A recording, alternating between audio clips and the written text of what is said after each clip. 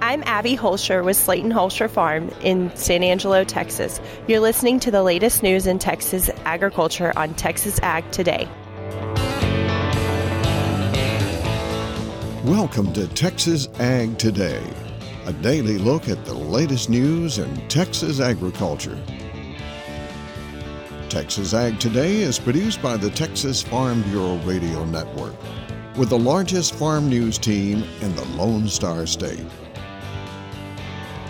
Now here's the host of Texas Ag Today, Jessica Domel. Hello, Texas. It is great to have you once again here for another episode of Texas Ag Today. So jump on in with me and buckle up. Let's take a ride around the Lone Star State as we cover the most important industry in this greatest state in the nation, Texas agriculture.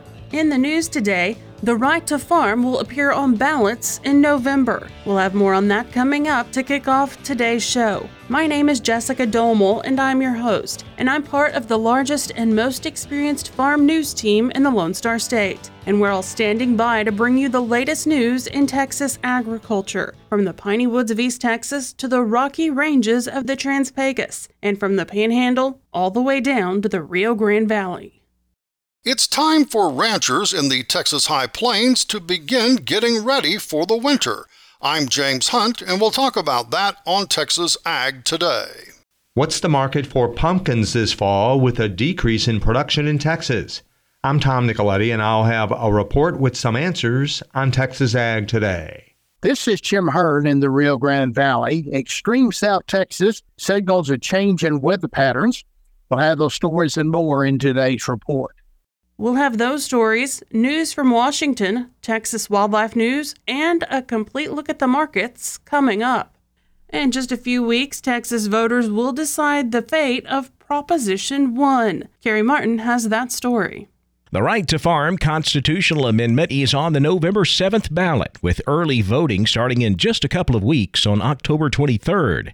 The amendment will be Proposition 1. And to talk more about that, we have the amendment's author, State Representative DeWayne Burns, in the studio to talk more about it. Representative Burns, let's give the farmers and ranchers of Texas an update on what's been going on with this Proposition 1 campaign and how things are rolling as we move toward Election Day. Well, thanks for having me. We are working hard every single day. Like you said, we have about a month to go until the November 7th election, constitutional amendment elections. Folks should be seeing across the state more social media ads. You'll be hearing more ads on your local radio station. Hopefully, you've probably seen billboards by now if you've traveled any of our major thoroughfares across Texas.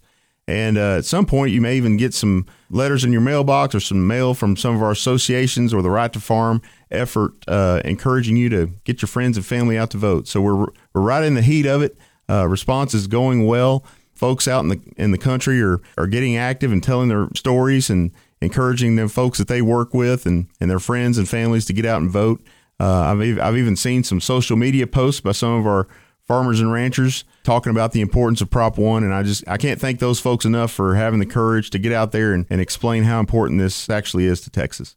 Well, DeWayne, of course, we want all of the farmers and ranchers and rural Texans to get out and vote for this, but we all know here in Texas, the votes are all along that I-35 corridor. So what is the campaign doing to try to convince, I guess, what you'd call those city voters to approve this amendment? Yes, sir. Historically, these constitutional amendment elections are low turnout. But in areas where we have some contested mayoral races, like City of Houston, for example, we may have a higher turnout there. So it's imperative that we reach our folks in the urban areas and explain to them exactly how important this constitutional amendment is to them as well. Whether you're in production agriculture or you're just a person that likes to eat, this amendment is for you. And we want to protect the rights of all Texans to farm and ranch. We certainly want to make sure that we have a safe and affordable food supply for the future. And that's the point of the constitutional amendment. Create food security, plan for our future here in Texas, and make sure that every Texan has access to a safe and affordable food supply. That is State Representative DeWayne Burns of Cleburne. He's the author of the Texas Right to Farm Constitutional Amendment. It'll be Proposition 1 on your ballot. I'm Kerry Martin on the Texas Farm Bureau Radio Network. It is time to start thinking about winter. James Hunt joins us with more. We're heading into a critical time for Texas High Plains ranchers when it comes to getting their herds through the cold weather months ahead. I talked about this with Jennifer Kozel of the Texas Tech School of Veterinary Medicine. Here's her observations on current conditions. Because of the rains that we had in the late spring and early summer, cattle are actually looking pretty good as we go into the winter. Body condition scores on cattle are looking really good. Unfortunately, we've moved back into the drought conditions as we've gone through the summer into the fall. So hopefully some have been lucky and got some of the recent rains. But as a whole, body condition scores on cattle are looking really good. And so herds are in fairly decent shape going into the winter, which is really good news. As Dr. Kozel noted, grazing conditions around the area will vary depending on who did or did not get good rains beyond the spring and early summer. Here are some additional thoughts on keeping cows nourished in the months ahead. So we really want to pay attention to the total protein and energy that our cows need. And so that's going to be based on if they're nursing a calf, if they're gestating a calf. And so really paying attention to protein, energy. And of course, we always want to make sure their mineral needs are met. So those are the three really big components that we want to watch for. And here's some considerations for the calving season to come. Do we have all of our calving supplies together? Do we know exactly when our cows are going to start calving so that we can watch them closely? Things of those nature will really put us in a good shape going into calving season. Once again, that was Dr. Jennifer Kozel with the Texas Tech Vet School in Amarillo. I'm James Hunt on the Texas Farm Bureau Radio Network. Drought and heat stress have impacted Texas pumpkin production. Tom Nicoletti joins us with more. Floyd County on the Texas South Plains is the number one pumpkin producing county in the state.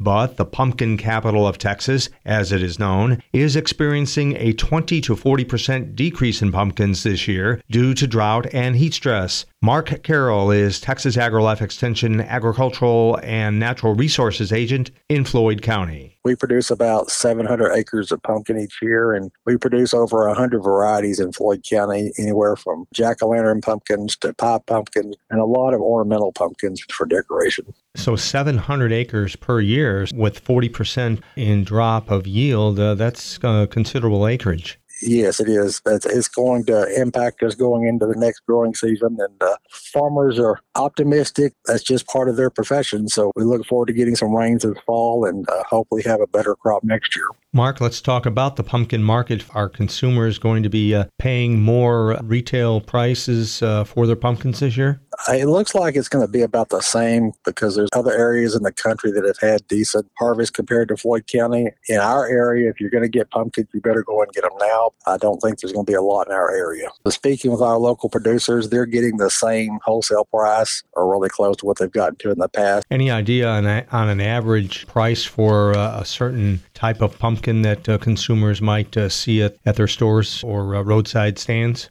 Local pumpkin stands that I've seen around here has been anywhere from $3 to, some of the large pumpkins can get up to $100, just depending on what type of pumpkin you want. If you go to your retail stores, they're going to be anywhere from $3 to $20. That's Mark Carroll with the Texas AgriLife Extension Service in Floyd County. I'm Tom Nicoletti at the Texas Farm Bureau Radio Network.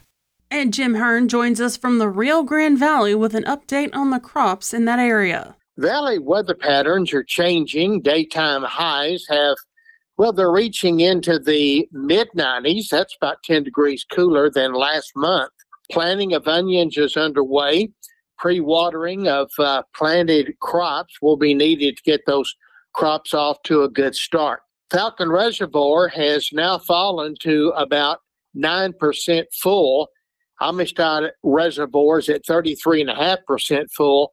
Both of those are showing a steady decline. South Texas area has missed our usual September rain. The tropical season, it's been minimal for the western Gulf of Mexico. And now for any meaningful heavy rain, we'll have to wait for, depending on these impending cold fronts. Now, the harvest of early oranges has just begun. The fruit size a little smaller than what we'd normally like to see. The fruit's also seen some more sun scald, and that was from the severe summer heat. The sugarcane harvest is also gearing up. Some harvesting of plant cane, that is underway. The valley produces, about 36,000 acres of sugarcane. Now, that harvest should be starting in mid to late October. Irrigation crews, well, they're still busy. 2 to 3 week irrigation schedule. Water districts have been telling growers that, water could be in limited supply, especially as we move into spring 2024, if we don't see some pretty good rains for this winter season. This is Jim Hearn in the Rio Grande Valley. There's a new pilot program through the U.S. Department of Agriculture designed to address ag workforce challenges. USDA's Rod Bain has that report. The ag sector in recent years has faced several challenges regarding its workforce. How do ag employers support and create a safe and healthy work environment? How do we think about supporting employers and employees so they have a very stronger level of commitment to this positive work environment? The resiliency of our food supply chain, how we need to address ag labor challenges and instability, how we need to strengthen protections for farm workers, and how we need to expand legal pathways for labor migration. And according to USDA Farm Production and Conservation Deputy Undersecretary Gloria Montano Green, USDA's latest effort to address some of these issues is a new pilot program, the Farm Labor Stabilization and Protection Pilot. Up to $65 million in grants are available to domestic ag employers meeting federal employment criteria, with grant applications due November 28th. More details are available online at www.ams.usda.gov/FLSP. I'm Rod Bain reporting for the U.S. Department of Agriculture in Washington, D.C. Texas Parks and Wildlife is accepting comments on a proposal that would impact where hunters dispose of unused deer carcass parts. And there's a new method to castrate calves and lambs. We'll have those stories and more coming up next, right here on Texas Ag Today.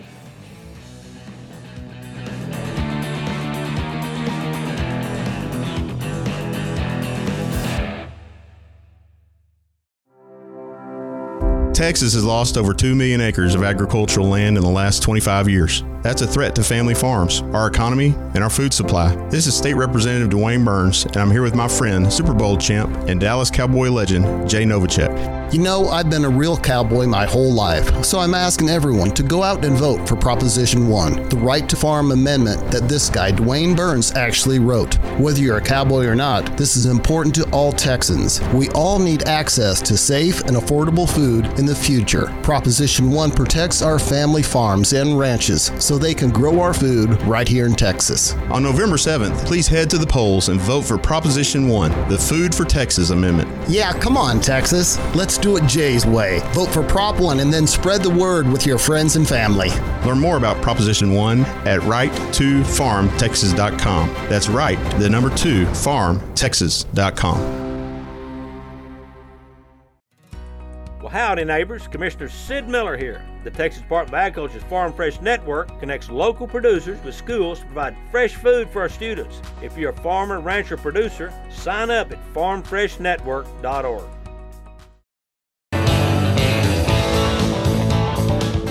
We're keeping you informed on everything happening in Texas agriculture on Texas Ag Today. There's a new tool for castrating lambs and calves. Texas veterinarian Dr. Bob Judd joins us with that report. The use of heavy elastic bands for castration of calves and lambs has been used for many years. Now, a new tool called LidoBand is available to help veterinarians and livestock producers in the United States and Canada address the need for castration while significantly reducing any associated pain and discomfort in the process. Although the manufacturer claims the product will significantly reduce pain and discomfort in the castration process, the product has not been found by the Food and Drug Administration, or FDA, to be safe and effective, and the labeling has not been approved by the FDA. The company indicates LidoBand is a novel lidocaine-impregnated latex band approved for use in calves under 250 pounds and lambs under 50 pounds. Castration is a necessary management practice to control reproduction, manage animal behavior, and improve meat quality. The CEO of Solvay, Lionel Gibbs, indicates Lidoban provides a local soothing anesthesia to the application area. The band is applied above the testicles on the scrotum. Each band contains lidocaine, which the company indicates stops the pain and discomfort associated with the banding castration process, and the lidocaine stays in the local tissue for up to 42 days. By this time, the scrotum and testicles have usually sloughed off, and the banded area stays clean. The company recommends using latex gloves when applying the bands, although the application of the bands should not require actually touching the band, as the bands are sealed in individual foil pouches. If you routinely band your calves and lambs, ask your veterinarian about Lidoban. I'm Dr. Bob Judd. To minimize the risk of potentially spreading chronic wasting disease to unaffected parts of the state, the Texas Parks and Wildlife Department has proposed a statewide deer carcass disposal rule. The rule would require hunters to dispose of any deer parts not retained for cooking, storage, or taxidermy in one of three ways. Alan Kane, TPWD's Big Game Program leader, explains. It's just those carcass parts that you don't use. So the head, if you're not going to taxidermists or things like that, but the head, the spinal column, bones, the other stuff, it needs to be disposed of. And there's a couple options. One, you can throw it in a dumpster that goes to a trash service that goes to a permitted landfill, which most all that I know of trash services that have dumpsters are going to some sort of permitted landfill. If you don't have that option, you could bury those unused parts in your backyard, your back pasture, wherever, but you could bury them as long as they're 3 feet deep and covered by soil, essentially, so you're not letting scavengers grab those carcass parts and drag them across the landscape. You could save those parts, like you get done cleaning your deer and said, okay, well, I'm going back to my ranch where I'm hunting, next week. And so I could just throw those bones in the back of the truck. And then when I'm going back, I just take them and dump them back there on the place where I harvested the animals, so you can dispose of them there. It doesn't really change things a lot from hunter other than where you can dispose of. If you're not the type of person that processes your own deer, you can still take it to a locker plant, and then they would be responsible for disposing those parts in a landfill or a trash service, or bury it. You can comment on the proposal through 5 p.m. on November 1st on the TPWD website. We'll take a look at the livestock, cotton, grain, energy, and financial markets coming up next. Keep it right here on Texas Ag Today.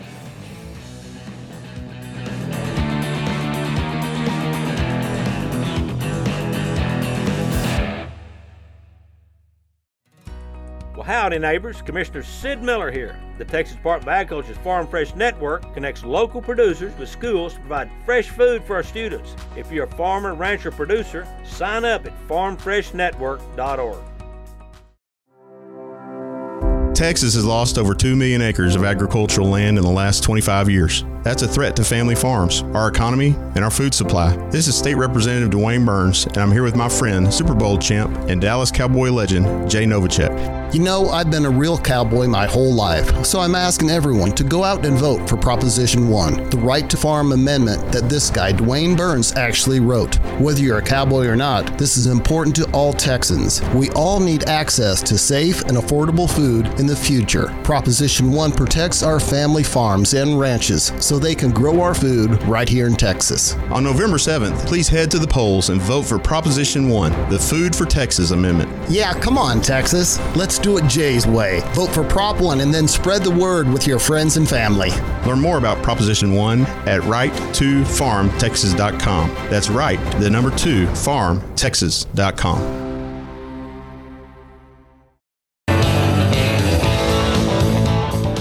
We're giving you the market information you need on Texas Ag Today. After losses due to concerns with unrest in the Middle East on Monday, live cattle traded higher early on Tuesday, but turned mixed around noon as traders became more cautious and skeptical. October live cattle up 20 cents to $182.57. December live cattle down 35 cents to $185. February live cattle down 30 cents to $189.32. Supported by corn trading lower on Tuesday and some support from live cattle trade pushed feeder cattle to trade higher. October feeder cattle up $1.05 to $247.95. November feeder cattle up 70 cents to $250.35. January 2024 feeder cattle even at $251.85. Boxed beef was lower Tuesday, choice down 43 cents to $302.99. Select down $1.47 to $276.03. And now let's check those livestock auctions. We're walking the pens with Larry Marble. My guest today is Russell Heller from Lexington Livestock Commission Company. He and his family sell every Saturday there in Lexington. Russell, how was this last Saturday sale? Yes, sir. Had 759 total head with 82 cows. Can you walk the pens with us? All right. On the thinner packer cows, 50 to 80, and the better cows, 81 to 108. On the steering bull calves, 3 to 400 pounds, 175 to 325. 4 to 5 weights, 170 to 310. 5 to 6 weights, 165 to 285. 6 to 7 weights, 160 to 250. 7 to 8 weights, 150 to 240. On the heifers, 3 to 400 pounds, 160 to 295.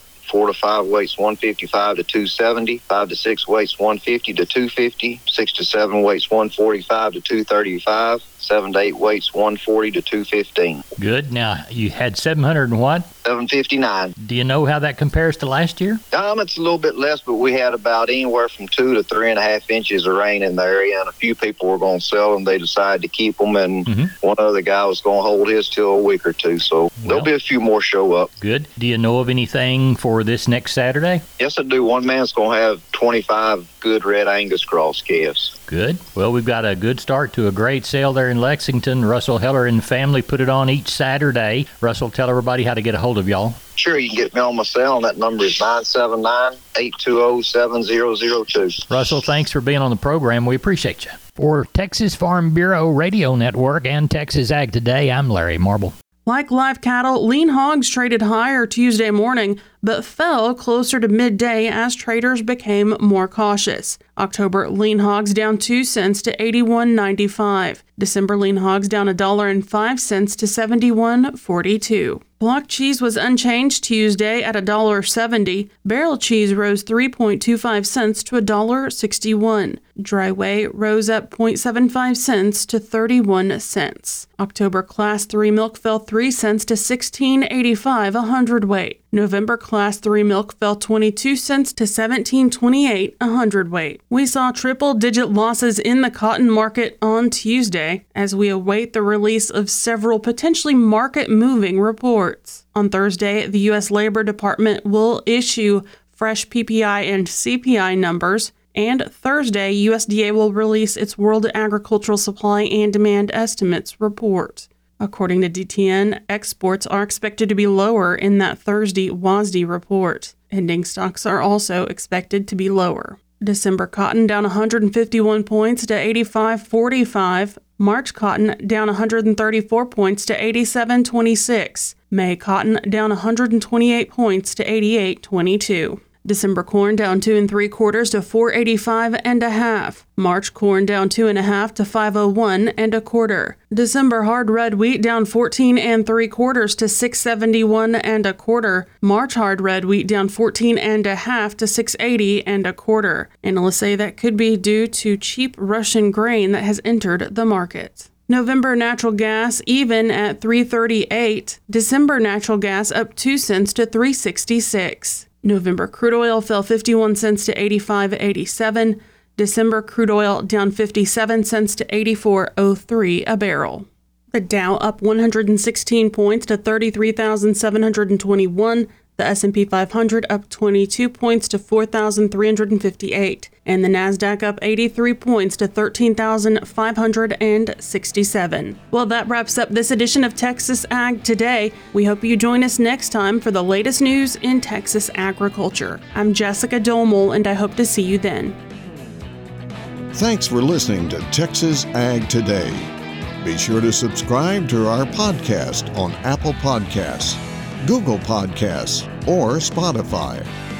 For more Texas Ag news and information, check out our website at texasfarmbureau.org or tfbradio.com. Texas Ag Today is a production of the Texas Farm Bureau Radio Network.